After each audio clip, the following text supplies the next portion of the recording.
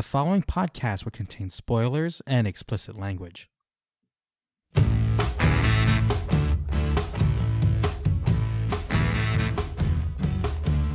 Hello and welcome to another episode of The Other Wrestling Show. My name is Joel and I'm here as always with Mike, and we're going to break down the week that was in All Elite Wrestling Dynamite. Tonight we'll be talking about New Year's Smash Part 2. And Mike, before we get into the action, what's new? What's going on? Oh man, a little bit more of the same. I think I played too many video games over the Christmas break from Thanksgiving till New Year's. I played a ton of video games, so I've been a little gamed out, trying to find a new game to get into. But nothing really changed, man. I've been really using the NBA as my distraction, and they've had some games postponed here and there, but the unicorn is back, baby. The Mavericks, winners of 4 in a row. Luka is averaging 32, 11, and 10 in his last week and a half. Did you see he had 4 blocks and 2 steals last night? No. I'm not at a stage in my life where I'm paying that close attention to NBA stats anymore. 10 years ago, I would have been able to tell you that, but not anymore. Well, I think we should just rejoice that Luka Doncic is a defensive force right now. And I'm not even exaggerating, only a little bit.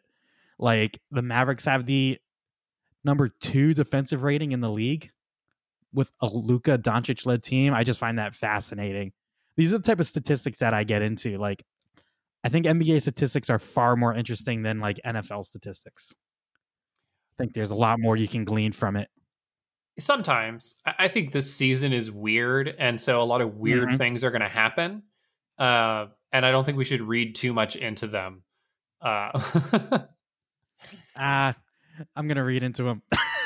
I mean, we have teams playing against each other with 8-man rosters right now. I mean, I know, man. Dallas had, the last night, they had 5 players missing, and 2 of them starters. They're 6-man, and like important bench pieces. Like, freaking James Johnson had a baseline drive and dunk that looked like it was 7 years ago.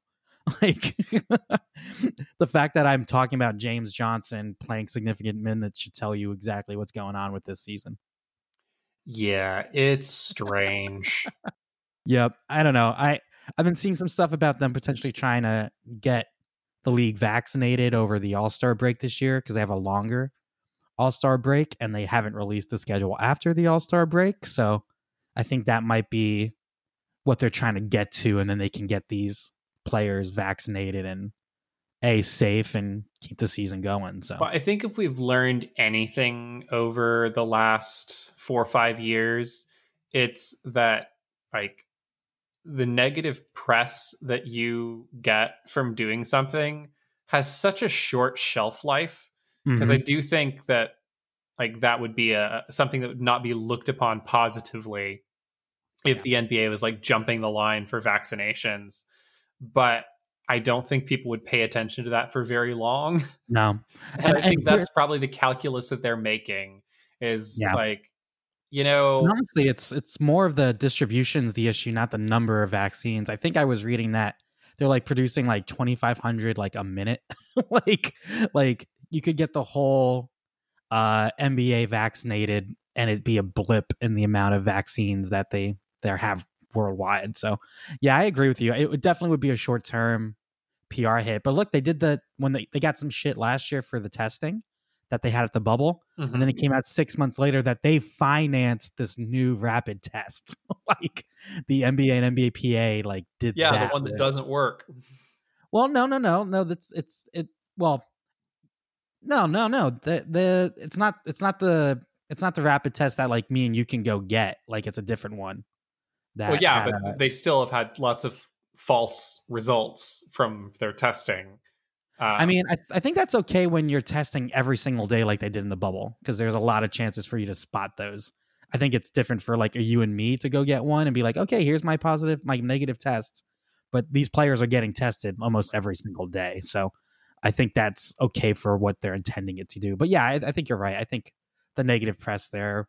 And also like, if we can get through these, like, I don't know about you, but like My grandfather's getting vaccinated on Saturday. My mom, sister, and brother have all gotten vaccinated so far. Like, they're healthcare workers, and one lives in a group home, but like it's coming along slowly. But I think in 6 weeks, 7 weeks, whenever that All-Star break was, I think hopefully with better leadership in place on a national level, we're hopefully be a little further along where it won't be as bad.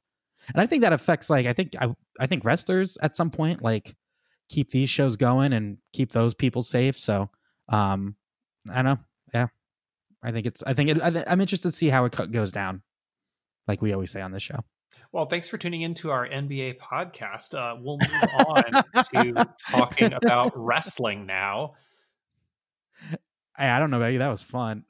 I'm always down for some NBA talk, but all right, Joel, we'll move on if you really want to. The Dynamite that was. And Dynamite began with a grudge match between Eddie Kingston and Pac to settle their differences. Pac got the victory, and after the match was threatened by one Murderhawk monster, Lance Archer. Next up was the match between Chucky T and Miro. And if Chuck loses, he has to be Miro's butler. And as we all expected, Miro got the victory because that's the only interesting thing that could have happened. And Chuck will now have to be Miro's butler until after the wedding. Next up, Matt Hardy and Private Party had a backstage segment arguing over their contract details. And there was a promo segment in the ring featuring all the members of the Inner Circle talking about their New Year's resolutions. After this was a backstage segment with the Dark Order trying to get an answer from Adam Page as to whether he would be joining the Dark Order, and they're pretty sure he's in. After this was a vignette promoting the main event, which was Darby Allin and Cage for the TNT Championship. This led into a backstage segment featuring Kenny Omega, the Young Bucks, and Don Callis, where Don Callis talked the Bucks into coming out on their own to get their music and their pop and their pyro. And then Kenny proceeded to go out and, instead of teaming with the Bucks, teamed with the Good Brothers to take on the team of Danny Limelight, Brian Pillman Jr., and Griff Garrison. Predictably, Kenny Omega got the victory in that match, and after the match was confronted by Jon Moxley and various members of the AEW roster. Next up was a debuting segment for Dynamite, The Waiting Room, which had previously been featured on AEW Dark, which is a talk show segment featuring Britt Baker, Dr. Britt Baker. Her guest was Cody Rhodes, who was not allowed to say anything, and instead, Jade Cargill was brought out to cut a promo and was confronted by Red Velvet. There was a slap fight that ensued, and the camera awkwardly cut to Thunder Rosa being attacked by Britt Baker from a previous week. After this, everything devolved into a major kerfuffle as Thunder Rosa threatened Britt Baker in real time, and a match was announced for Beach Break, which will be taking place in February. After this very confusing segment was a tag team match between Jurassic Express and FTR. Jurassic Express sending out their mini squad of Jungle Boy and Marco Stunt, who lost to FTR in that match. Next up was the NWA Women's Championship match between Ty Conti and Serena Deeb. Serena Deeb defended her title successfully once again, bringing us to the main event of the evening. Brian Cage challenging Darby Allin for the TNT Championship. Darby Allin getting the pinfall victory off of an avalanche crucifix bomb, winning in the middle of the ring, 1, 2, 3. And that was the week of Dynamite. Stock up, stock down. Let's start with that main event, Joel. A question for you. Do you worry about Darby Allin's long-term health? I think he's probably an X-Man. So he must have like regenerative powers or like a really strong skeleton or something. And so as long as I can convince myself of that, no, I don't have to worry. But Well, when he dies in the ring, he will be an X-Man because he will be dead. Like, wow, dark. Sorry, that spot, like, where at the beginning of the match where Cage threw him over the turnbuckle into I'm guessing the timekeeper's table. Yeah. Holy crap. And he had to turn to make sure he landed on that thing correctly, because if not, he was going to land on it like perfectly parallel to it. Like, I think wow. his mentality is like, nothing that can happen to me in a wrestling match is worse than the things that have happened to me as a skateboarder. And he may be right. I've seen some pretty gnarly things in skateboarding, but it still terrifies me when he does stuff like that. And then later on in the match, when he had Cage laid out on the ring steps and he does a top rope coffin drop, to the stairs on the outside. It's like, dude, like there are pointy edges on that thing. Yeah. I really don't want to see one of my favorite wrestlers impaled on ring steps, but props to him. I mean, amazing spots. Yeah. This reminds me of one of the first Brian Cage matches you ever showed me. It was in Lucha Underground. Was it him versus, what is it? Oh, it was that like barroom match. Yeah, I know what match you're talking about. I don't remember who he faced off with in that match. It might have been Willie Mack. Yeah. And I'm just like, oh, okay, this is just what this will be. I was conditioned for, WWE hardcore matches. And in the course of that 10-minute fiasco, I was just like, holy crap. Cage will put his body on the line, and I got similar vibes from this match and just the spots that Darby was taking. Less sugar glass in this one, though. I kind of want to go back and watch that match now. Is that still, what app were you watching Lucha Underground on? I think it's Tubi. All right, I have to check it out because I definitely want to watch that match again. But great work here from these two guys. I liked commentary's emphasis that this has been 9 months in the making. Cage's first moment in his debut match was murdering Darby Allin. So, to keep the trend up of them just murdering each other, I thought was good. And I thought this was like, the feud has really been between Darby and Taz. All of the members of Team Taz have just served as avatars for this feud. In reality, it all started when Taz tried to give Darby advice and a helping hand. And I really like the continuity of Darby winning with the crucifix bomb when the crucifix bomb was the move that he lost to Cody with. He tried to do that and tried to get the pin, and Cody turned it on him. And that was when Taz tried to give him help. So to see him use that move, hit it correctly, and win against one of Taz's team members was really cool. Yeah, stock up to continuity tonight. There were a bunch of references throughout the show where they reminded you of things they've done in the past. So, and I'm a sucker for that. Don't throw away your history. So, yeah, I don't know really much else to say about this. I thought it was fantastic. I don't know what happens now with Darby having beaten, the two main Team Taz members. Does this kind of lead to a tag match with Darby Allin and Sting versus Cage? I think Cage literally would kill Sting if they had a match together. So I'm a little concerned there. But where do you see these guys going from here, Joel? Yeah, we didn't even really talk about Sting's involvement here, and he actually did like swing a baseball bat a couple of times, and I do think that kind of signals where we're going. I do think there's a pretty good chance that we see Sting and Darby team up briefly, and then I think this is one of those rare moments where it makes sense to do a face versus face kind of feud between Sting and Darby. And we still haven't really heard Sting cut a promo in the face of this feud. So he could potentially come off as heelish. And I could see him calling out Darby for, ripping off parts of his gimmick and being ungrateful, and, take your pick of what angle you want to go with. And I think that'd be interesting. Ultimately, I think the match that we want to see at this point that they've telegraphed is Sting and Darby Allin. So whatever's next has got to get us closer to that. And I think them tagging makes sense. Yeah, I think the ultimate Sting path here over the next 12 months is a match with Darby and then a eventual match with Cody.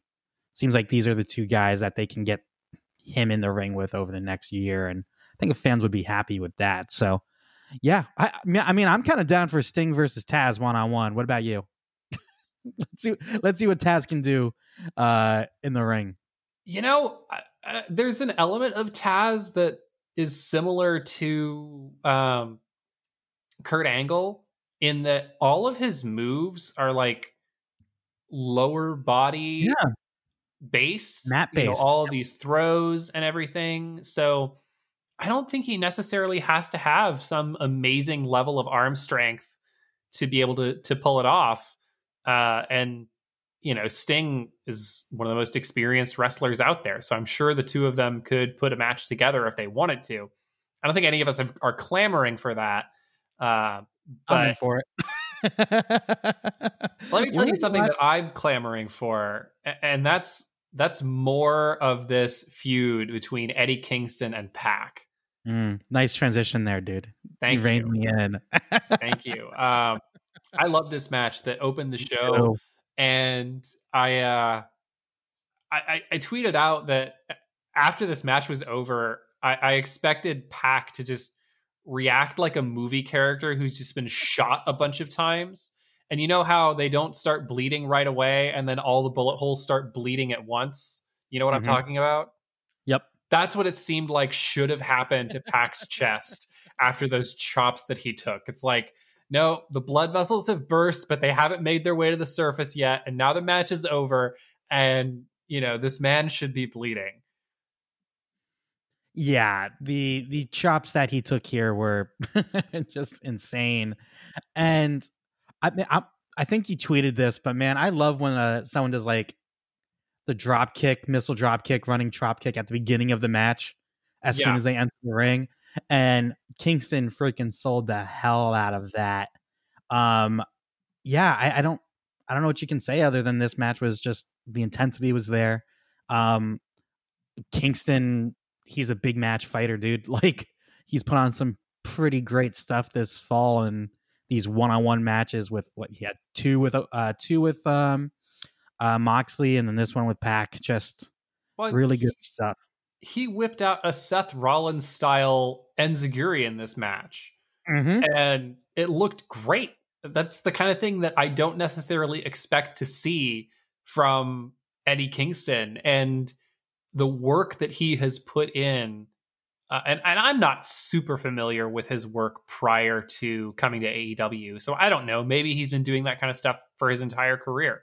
But if he has, then he's showing it to the AEW audience piecemeal. So every time you see him, you're seeing something new, especially in big match situations like you're talking about. So I love it. And I think these two have real chemistry, partially because they're both so believable. So give me more of this. I want to see more of Death Triangle versus Eddie Kingston's family, and any and all combinations possible. Yeah, and I think tonight kind of really solidified Death Triangle as a babyface group between how this match went down, between the kerfuffle after the trios match later in the show. Like, they're setting these guys up for big things. I could totally see Pac being in line for Kenny Omega at some point over the next few months, like as a legit challenger to that. I was a little worried that after Moxley gave up the belt, they wouldn't really have any of these high-end baby faces to go after Omega, and I think it's pretty clear that Pac is going to be one of those guys here soon. Yeah, I mean, it makes sense. He's kind of adjacent already, given that Phoenix was just involved in that match. And then, who came out to help Moxley at the end? The first tag team to hit the ring was Phoenix and Penta. So I think there's a lot that can happen to kind of move us closer bit by bit. But I think the first stop is going to be a rematch with Moxley. I think that's probably what's next in the main event scene. But I don't think it makes sense to put the title back on Moxley. I think that's just a way to, close that chapter for real. So, what do you think of the stuff with the Murder Hawk post match?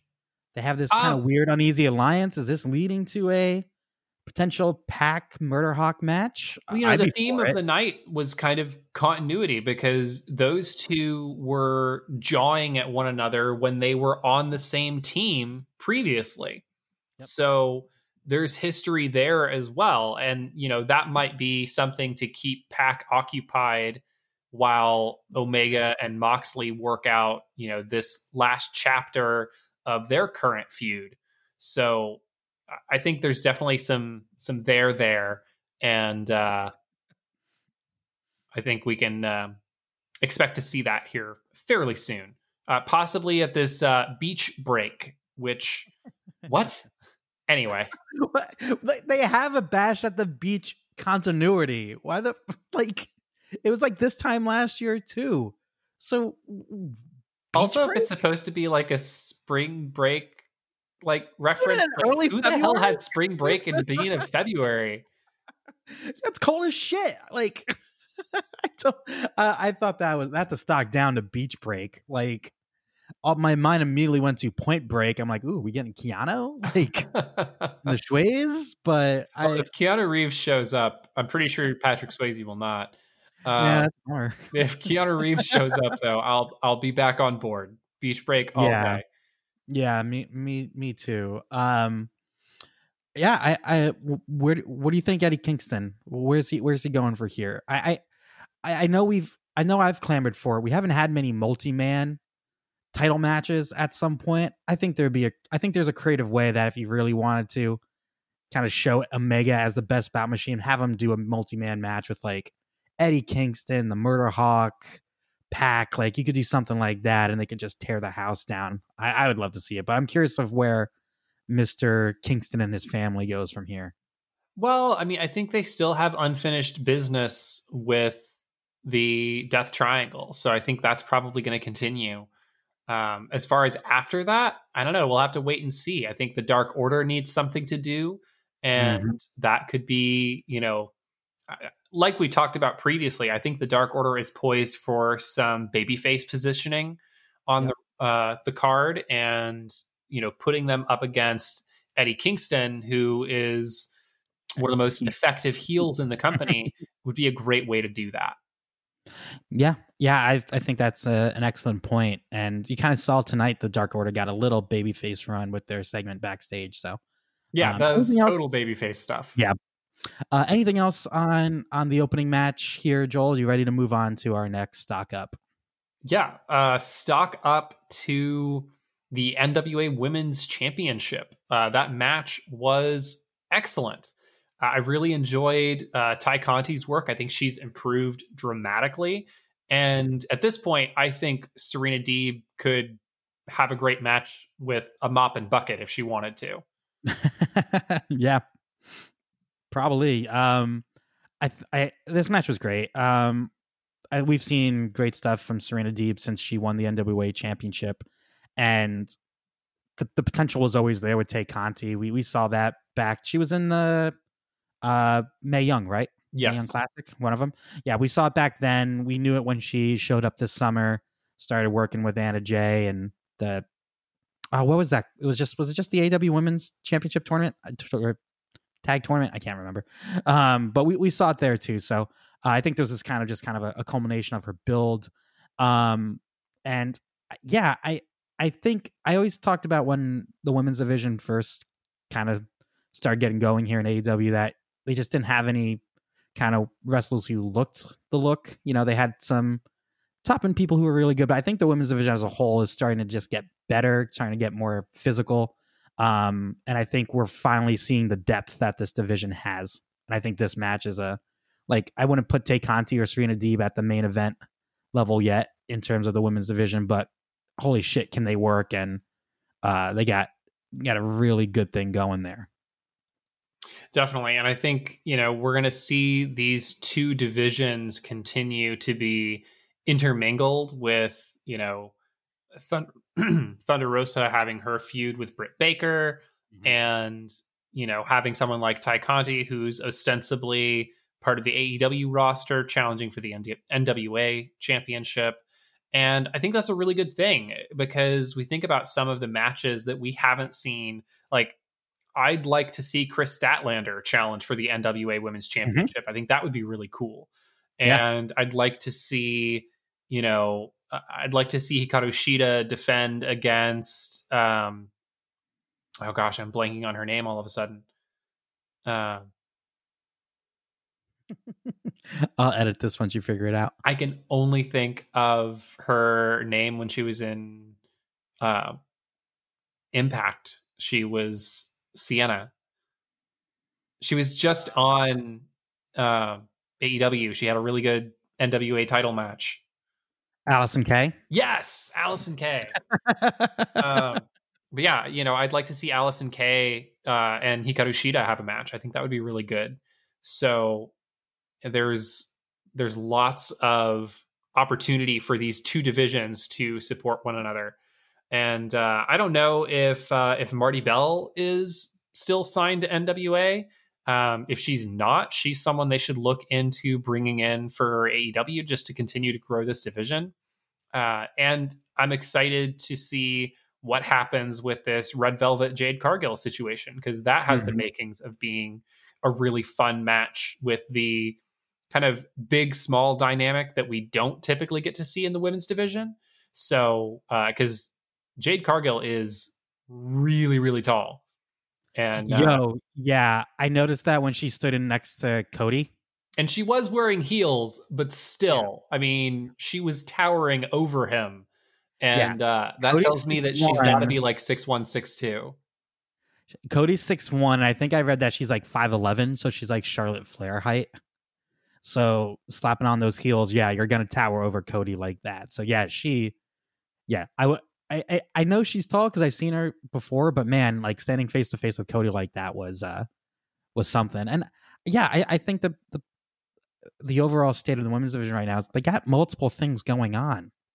For once, yeah, they're still kind of tied to championships, but the Thunder Rosa Britt Baker has no championship implications. This Red Velvet Jade Cargill, did I say that right? Yep. Okay. Has no championship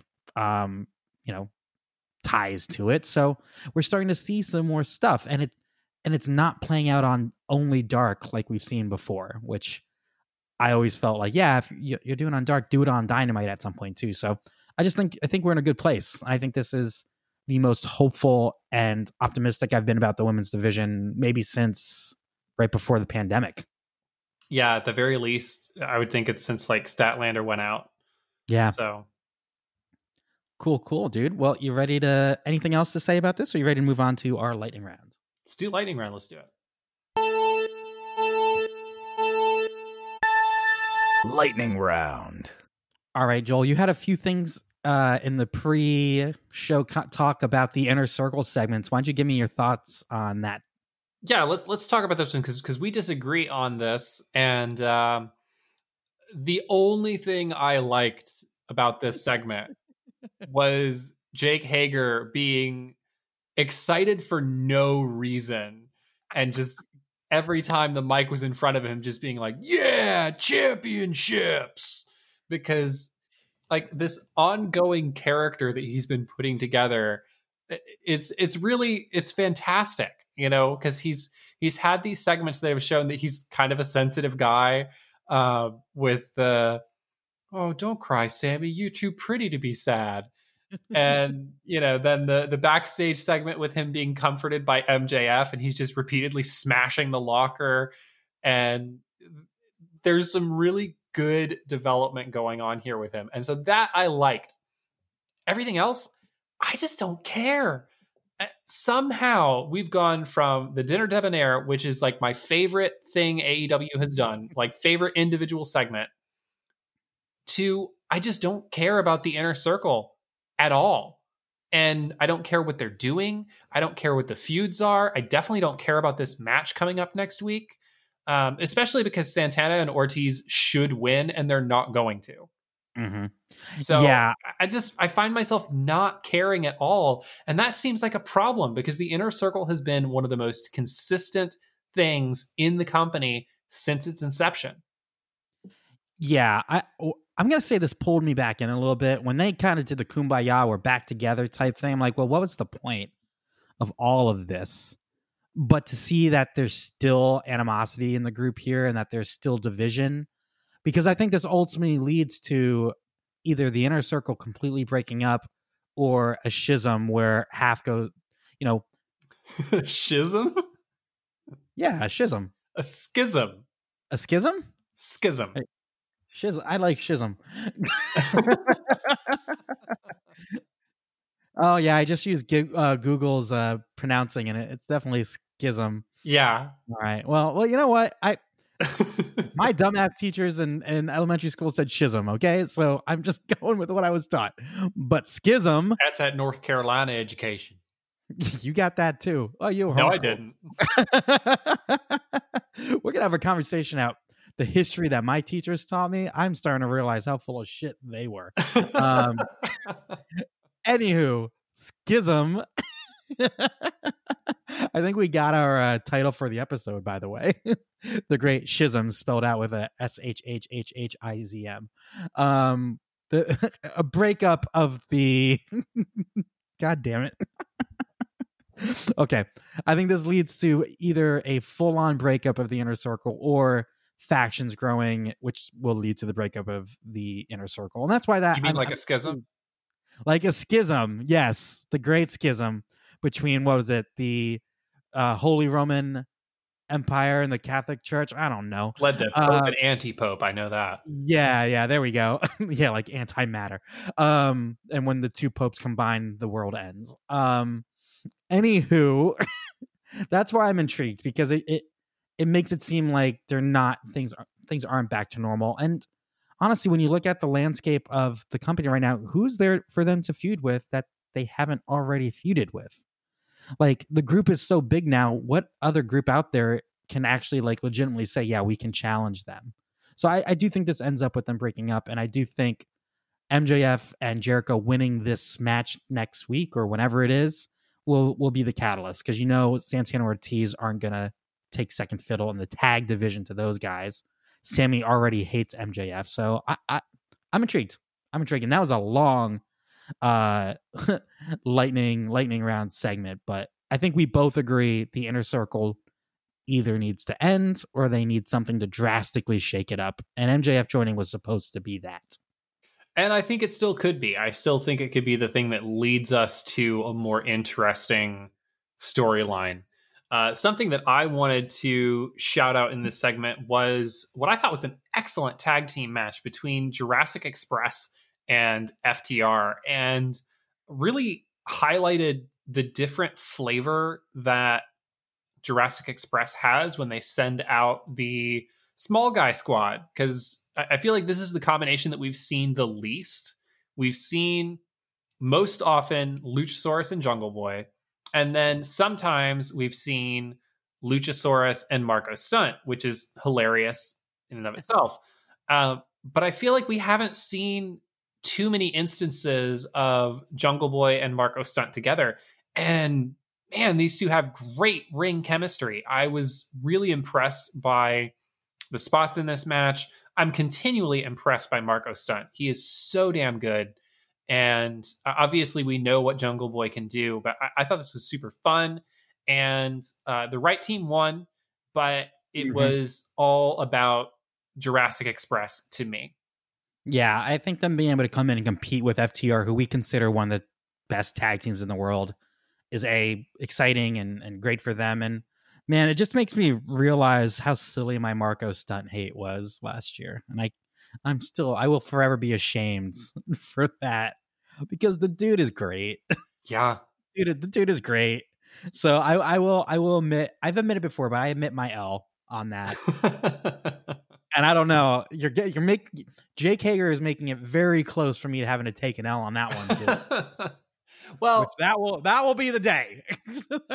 I mean, I still think he's probably kind of a shitty person. So That is I true. don't see that changing based off of his ability to perform in segments and entertain me. But at any rate, yeah. Well, my next item is I really enjoyed this Miro Chuck E. T match. yes, I don't know about you, but it was super physical, really intense, and I always forget that Chuck E. T's a big dude too. Like he's a big guy, and it wasn't the longest of matches, but I really enjoyed the storytelling here. I loved Kip having the cutout of Trent. And what I'm most impressed about is that this feud really started as a best friends versus Miro and Kip. It didn't really include Orange Cassidy all that much, other than Cassidy being at ringside. And it seems now that, the Trent injury had probably had something to do with it. It seems like this is now a Orange Cassidy versus Kip and Miro story, and it kind of reinvigorated this and gave it more legs. So I'm excited, and I know it was supposed to be he was supposed to be his young boy. When did they switch it to Butler? I thought it think was they must have decided that not enough people know what a young boy is. young boy means. And that if you don't know what that. it is, it kind of sounds, Weird. gross and potentially problematic. So Yep. I'm thinking that's probably what happened there. And I'm fine with that. Honestly, the Butler thing could be a lot funnier because, like, Be if he's a young boy, then he has to wear plain black trunks and, has to do all of the things that a butler would do anyway, right? Like he's got to wash Miro's clothes. He's got to, do all these different things. And he would still have to do that. But now we get to see him wear a suit and have to do that. And that's way funnier. So bring the funny. And I am on board with this. I wanted this result, not necessarily because I wanted Miro to win the match, but because I want to see the hilarious backstage antics that this segment promises. So yeah, you can't have Trent. You can't have Chucky win this match with that stipulation. He had to lose, and I hope this leads to a Chucky T versus Orange Cassidy match. That Miro orders Chucky T to fight Orange Cassidy. I like that. I think that would be good. And in that match, if they had him wrestle in like plain black trunks and knee pads, but still have a bow tie on, that'd be hilarious. Yeah. Looked like a Chippendale. Anywho, Joel, do you have another lightning round item for me? I think we'd be remiss if we didn't briefly talk about the Kenny Omega and Good Brothers match against, I saw them referred to as Mullet Club, which I thought was pretty good. Pillman and Garrison.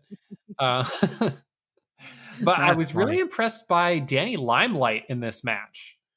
He really stood out. His work with the ropes was really impressive. And the moves that he made seemed like more in the natural flow of the match than a lot of like rope trickeration. So I enjoyed that aspect of it a lot. Like he just went right into jumping off the ropes and doing all these crazy moves, and it looked great. So I was impressed with him, and it's just great to see the Good Brothers in an AEW ring. Yeah, and man, I was, I thought, okay, this will be a squash. Bucks and Omega are going to win. But when they had the Good Brothers come out instead, and then you see the Young Bucks reaction backstage, my curious sensors went off. I am intrigued by what's going to happen with that. So, well, and then at the end of the show, when the whole, not the end of the show, but the end of that match, when the whole kerfuffle happened, the Bucks, who were clearly right there, didn't come out until the very end of that segment to kind of break things up. So, they were kind of late to making the save. And I think that's interesting too. So there's definitely some animosity there. And it's been clear in recent weeks that they're conflicted about this new direction with Kenny.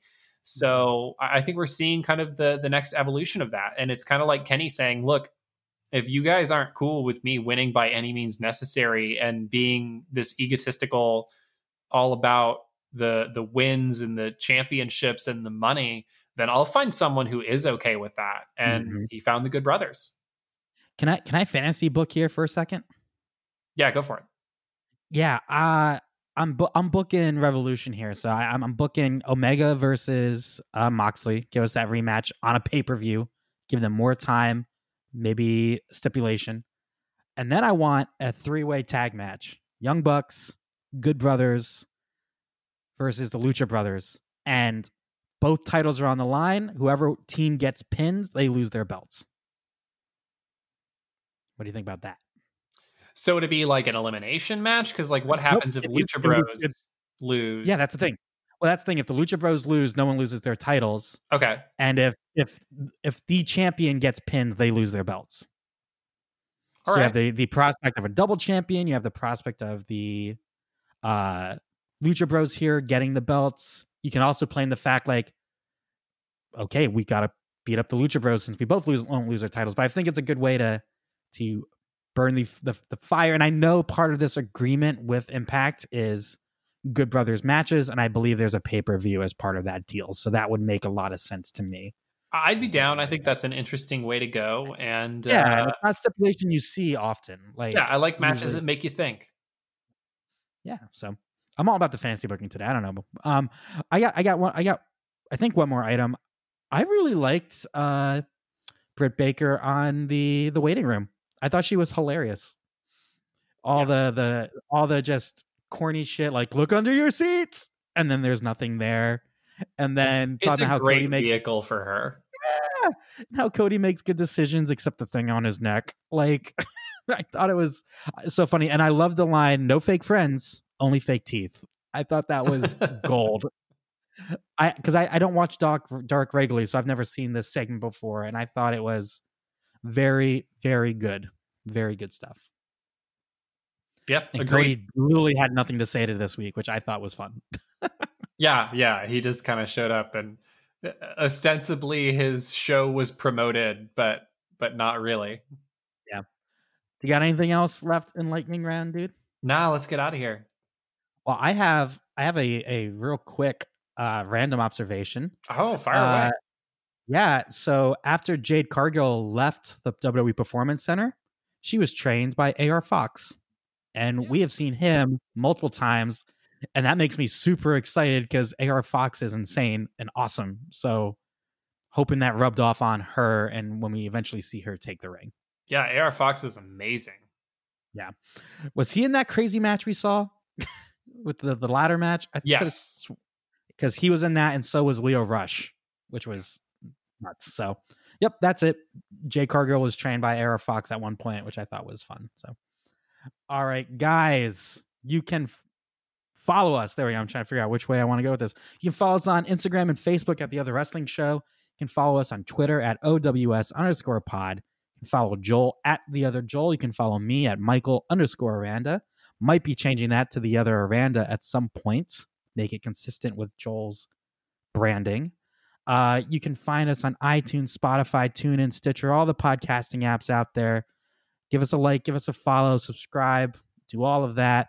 You can email us at theotherwrestlingshow@gmail.com. And Joel, anything else before I hit the gym tonight? No. Still a great time to join the Dark Order. Join the Dark Order. Bye, guys. Remember, everybody, life's a work. Duck the clothesline. And happy wrestling.